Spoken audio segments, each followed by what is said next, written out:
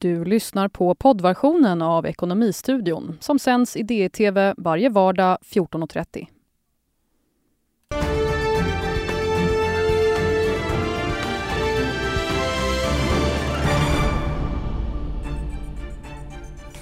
Kronan på rekordsvaga nivåer, men svagare delar de bli. I alla fall om man frågar Nordeas chefsekonom Annika Winst som är med oss idag för att prata om den nya konjunkturprognosen.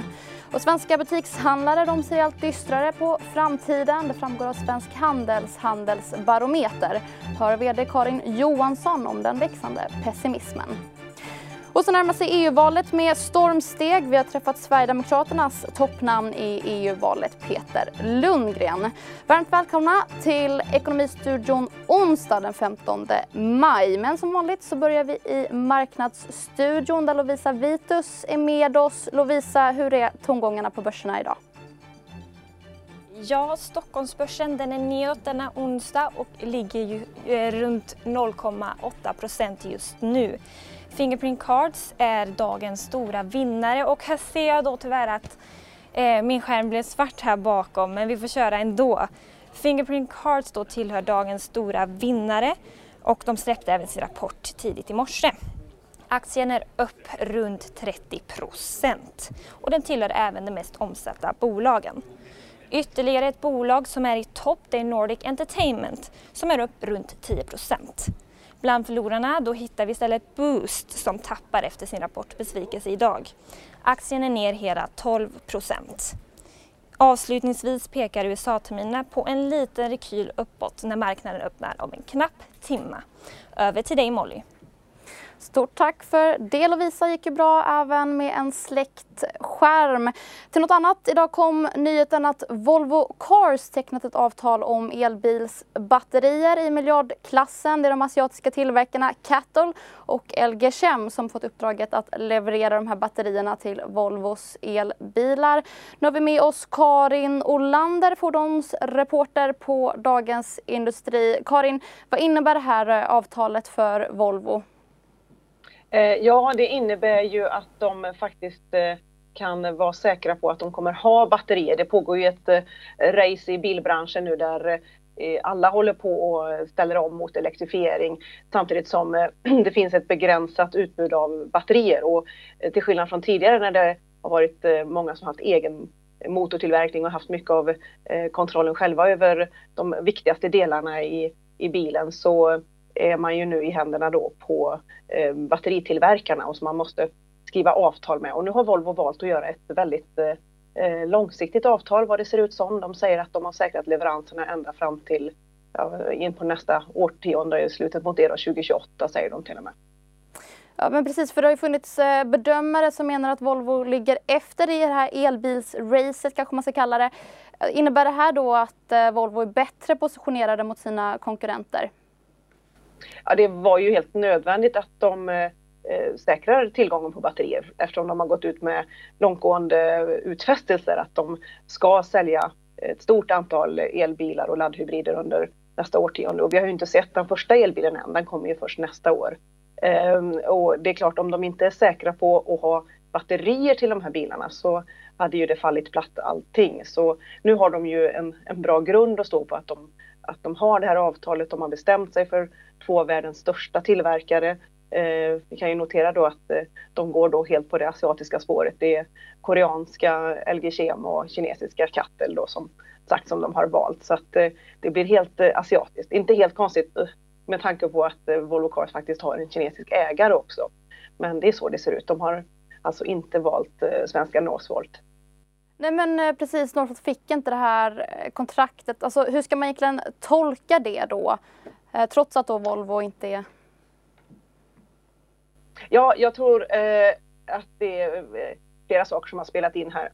Vi har ju hört förut att Volvo Cars vd Håkan Samuelsson, han har varit positiv till hela satsningen kring Northvolt, att det blir en batteritillverkning i Sverige. Europa skriker ju efter just egen batteritillverkning och behöver det, så att det inte bara är de här asiatiska bolagen som har det här försprånget, utan att Europa behöver även egen tillverkning. Men det är ju så att Volvo har tyckt det varit väldigt viktigt att de har bolag som har tillverkning både i USA, Kina och Europa. Och det kan ju inte Northvolt erbjuda, så att de har ju fallit bland annat på det. Just det. Ja, men stort tack Karin Olander, analytiker på tidningen eller reporter ska jag säga.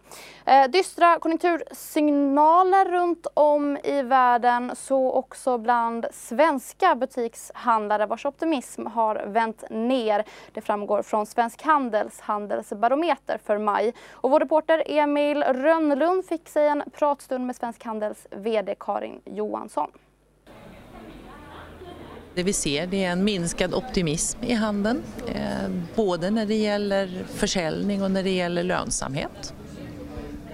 Den här trenden nedåtgående, är den långtgående eller är den färsk? Ja, det är klart att det varierar lite från månad till månad, men den långsiktiga trenden är ju att man tappar i marknadsandelar när det gäller svensk handel. Konsumenten är global idag. Konsumenten handlar från alla aktörer oavsett vilket land de finns i. Och om vi tittar på april månad, då var det genomgående ganska positiva tongångar. Men nu är det betydligt mörkare på både butik och e-handelssidan. Varför då? Ja, det vi ser är att dagligvaruhandeln är lite optimistiskare och det är väl kanske lite väderberoende. Grillen åker fram och det grillas lite mer och det är skönt väder och då fokuserar vi mer på maten än vi fokuserar på kläder eller något annat. Men både e-handel och sällanköpshandel har under en längre tid haft det jobbigt och då framförallt när det gäller lönsamheten. E-handeln är lite optimistiskare än den traditionella sällanköpshandeln i butik. Det kan vi ändå konstatera.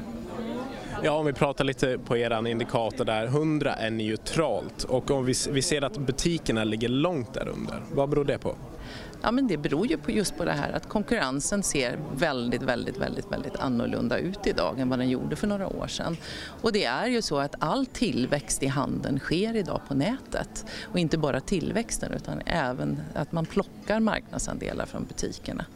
Så att det är en ny situation för handeln och den är ju helt och hållet driven av den digitalisering som handeln genomgår nu.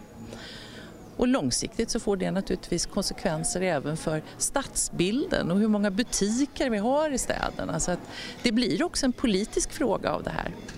Och vi har väldigt höga arbetsgivaravgifter i Sverige, en av Europas högsta arbetsgivaravgifter. Vi har en helt nyinförd elektronikskatt som har flyttat ut uppskattningsvis upp mot 1500 jobb ut ur landet. Och vi ser den ska man nu höja och vi ser att det kommer att fortsätta trycka ut jobb och företag ut ur landet. Så att det är en tuff situation, det är det. Ja, du skriver ju i ett pressmeddelande här att du tycker att politikerna allvarligt behöver se över hur butiker ska kunna leva i hela Sverige. Så då får du besvara den frågan. Hur ska butiker kunna leva i hela Sverige?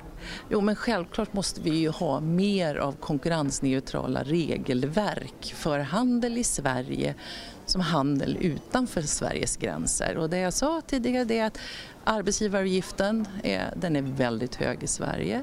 Vi har en kemikalieskatt som slår mot elektronik. Den ska man expandera nu att även omfatta textil och skor. Vi har haft en penningpolitik i Sverige som har lett till en extremt lågt prisad krona. Och vi importerar mycket i handeln så att det är väldigt mycket dyrare för handeln att plocka in varorna i Sverige. Så det är klart att det finns väldigt många regelverk. Vi har också subventionerade frakter från Kina exempelvis.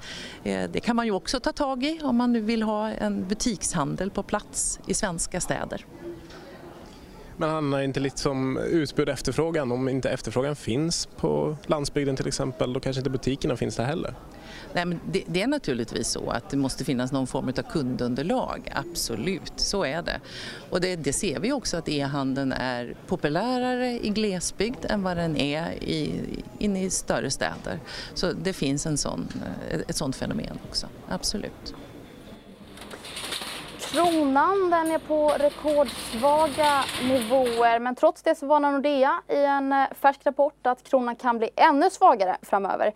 Avmattningen i den svenska ekonomin den blir nämligen tydligare, det skriver Nordea i sin senaste konjunkturprognos. Och med oss nu Annika Vinst, du är chefsekonom på Nordea, så har vi Viktor Munkhammar här, analytiker på tidningen. Varmt välkomna hit. Tack. Ni väntar er att inflationen saktar in nästa år från 1,7% till 1,5% år 2020. Vad skulle det här innebära för kronan? Ja, vår bedömning är att det är väldigt svårt för Riksbanken att höja räntan i den här miljön. Så att vi tror ju att Riksbanken kommer att ha svårt att hitta inhemska skäl. Och vi har dessutom sett att andra centralbanker som är tongivande, som den amerikanska och europeiska, tar paus. Och i den miljön så tror vi inte att Riksbanken höjer räntan. Och allt annat lika så är ju det är inget stöd för kronan utan tvärtom. Och det är ett skäl till att kronan också har gått svagare. Samtidigt är det ju inte det som är Riksbankens jobb med kronans position. Riksbanken har som uppgift att nå inflationsmålet, men om inflationsmålet blir destruktivt för ekonomin, det har man ju infört att man ska stabilisera, men om det blir påverkar ekonomin på det sättet att vi får problem via till exempel en för svag växelkurs eller via för hög skuldsättning, då måste man ju börja ifrågasätta hur ska man välja här, och min bedömning är att i det här läget så tycker jag det är olyckligt om kronan blir svagare, och att då får man kanske acceptera att det blir svårt att nå inflationsmålet och snarare utgå från det. Riksbankens sätt att agera är snarare att okej, når vi inte det, då gör vi ännu mer. För mig är det för stora risker. Ja, för i rapporten så skriver ni också att arbetslösheten väntas öka och tillväxten den sakta in. Samtidigt som ni verkar kritiska till Riksbankens räntepolitik, vilket låter lite som en motsättning ändå. Liksom, vad ska egentligen Riksbanken göra nu vid något som liknar toppen av konjunkturen? De kan inte göra särskilt mycket. Man borde ha höjt räntan tidigare, och det är ju för sent nu. Så att nu är det nog läge att sitta still i båten. Och konjunkturen handlar ju mycket om det som händer i omvärlden. Men också att vi har haft en osäker aktiemarknad i början av det här året. Vi har en bostadsmarknad som gungar, det skapar osäkerhet hos hushållen. Och det påverkar då tillväxttakten.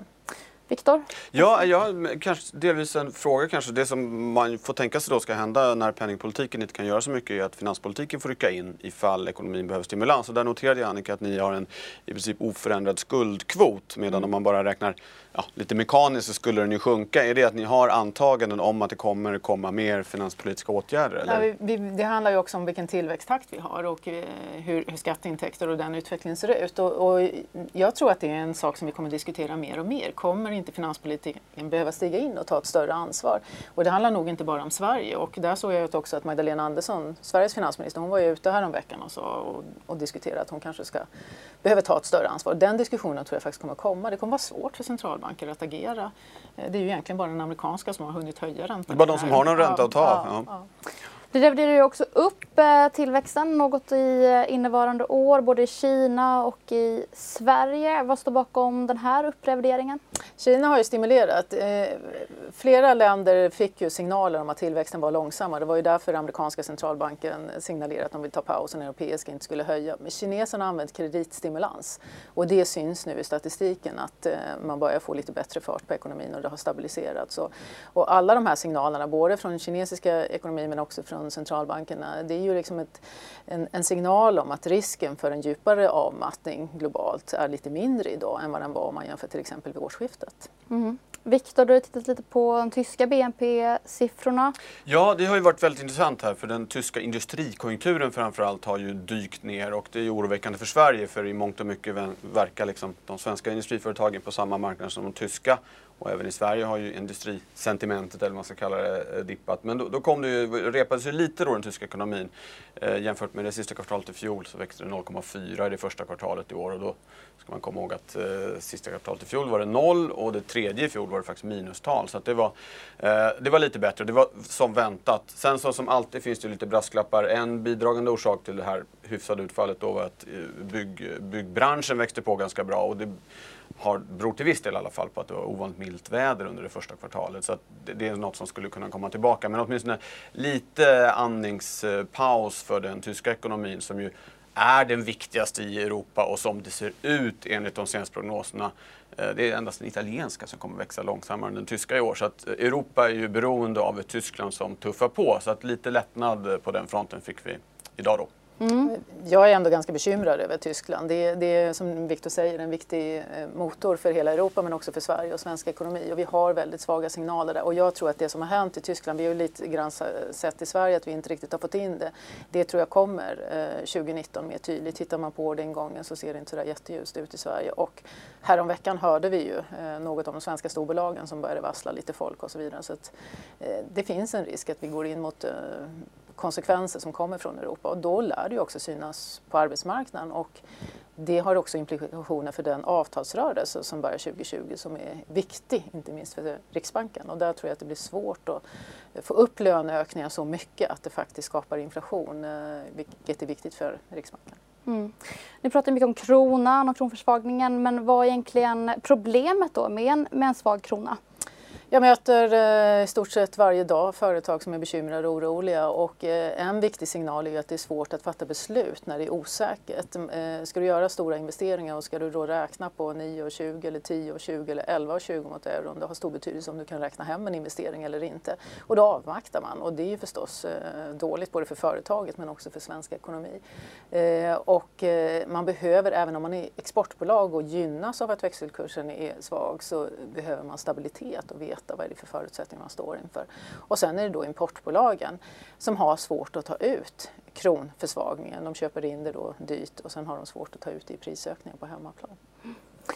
Vi har också fått inflationsförväntningar från Kantar Prospera. De föll något i den här majmätningen. Nu verkar inte någon egentligen vänta sig att varken KPI eller KPIF hamnar på 2%-målet inom 5 år. Vad innebär de här lågt ställda förväntningarna? Inflationsförväntningarna är viktiga för Riksbanken och inte minst på lite längre sikt. Och både vi och Riksbanken har ju en prognos att inflationen faller tillbaks framöver. Den underliggande trenden är svag. Och det finns ju en risk att det påverkar inflationsförväntningar. Och då finns det en risk som jag ser att Riksbanken vill göra ännu mer för att man ska nå målet och skapa förtroende för det här. Jag tror att det hade varit klokt i den miljön och snarare gå ut till svenska folket och företag och säga att det är svårt läge att nå målet.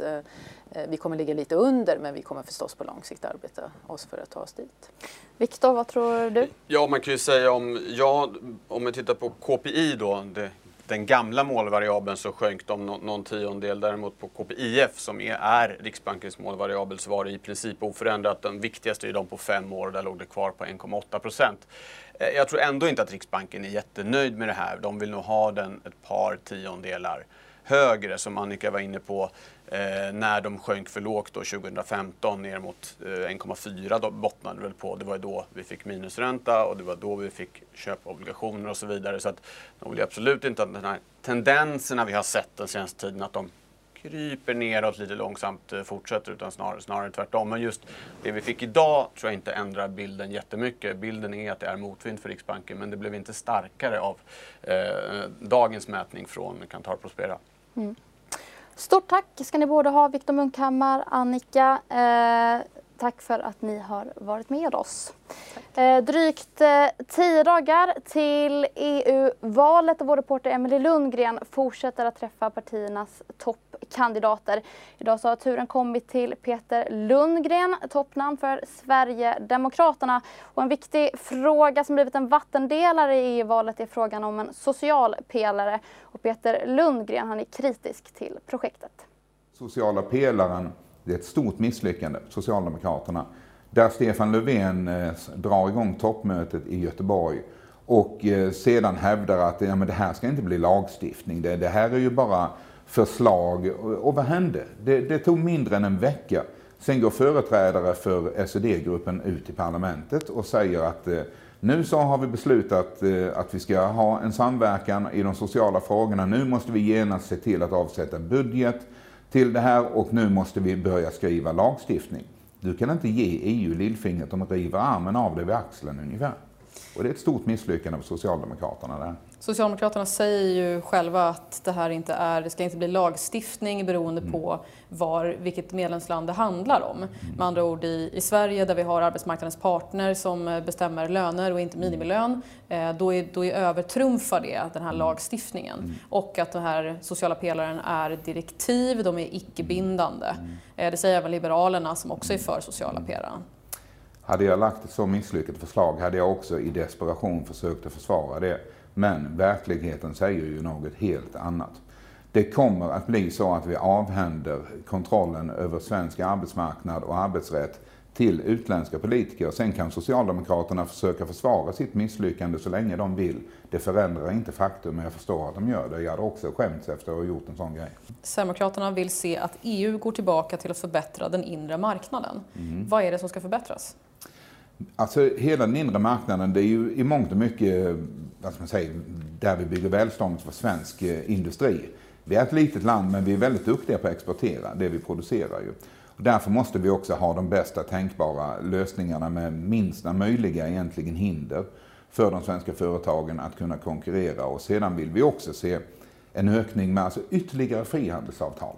Det kommer att bli jättebra för de svenska företagen. Och varför har vi inte redan ett frihandelsavtal med USA till exempel? Varför ska vi hålla på och krångla med det i så många år? Det kommer liksom ingenstans, de här avtalen. Där skulle vi vilja se en riktig satsning från EU på ytterligare frihandelsavtal, för det kommer att bli bra för de svenska företagen och det blir en ännu större marknad vi kan jobba på. Det är väl bra om vi kan ha det med så många länder som möjligt, och jag ser ju också i framtiden, just med tanke på vad som händer i Afrika till exempel, alltså migrationssituationen, kan vi upprätta handelskanaler på något vis, så stärker det ekonomin i de här länderna och gör det faktiskt möjligt för de här länderna att bygga upp sina länder inifrån. Så att det är jättebra om vi kan sluta avtal med så många som möjligt. Betalar Sverige för mycket till EU idag? Ja, definitivt. Alldeles för mycket. Men jag har också sagt att avgiften till EU från Sverige borde minska när Storbritannien utträder. Hur då? Radikalt. Vi har ju sagt att vi vill lägga ner infrastrukturfonderna. Vi vill också göra förändringar i jordbrukspolitiken. De två områdena står ju för 80% av EUs utgifter. Kan vi lägga ner infrastrukturfonderna till exempel redan där, kan vi sänka den svenska medlemsavgiften radikalt genom att göra det. Till sist så har jag 3 snabbfrågor. Jag ger 2 alternativ, vill att du ska välja 1.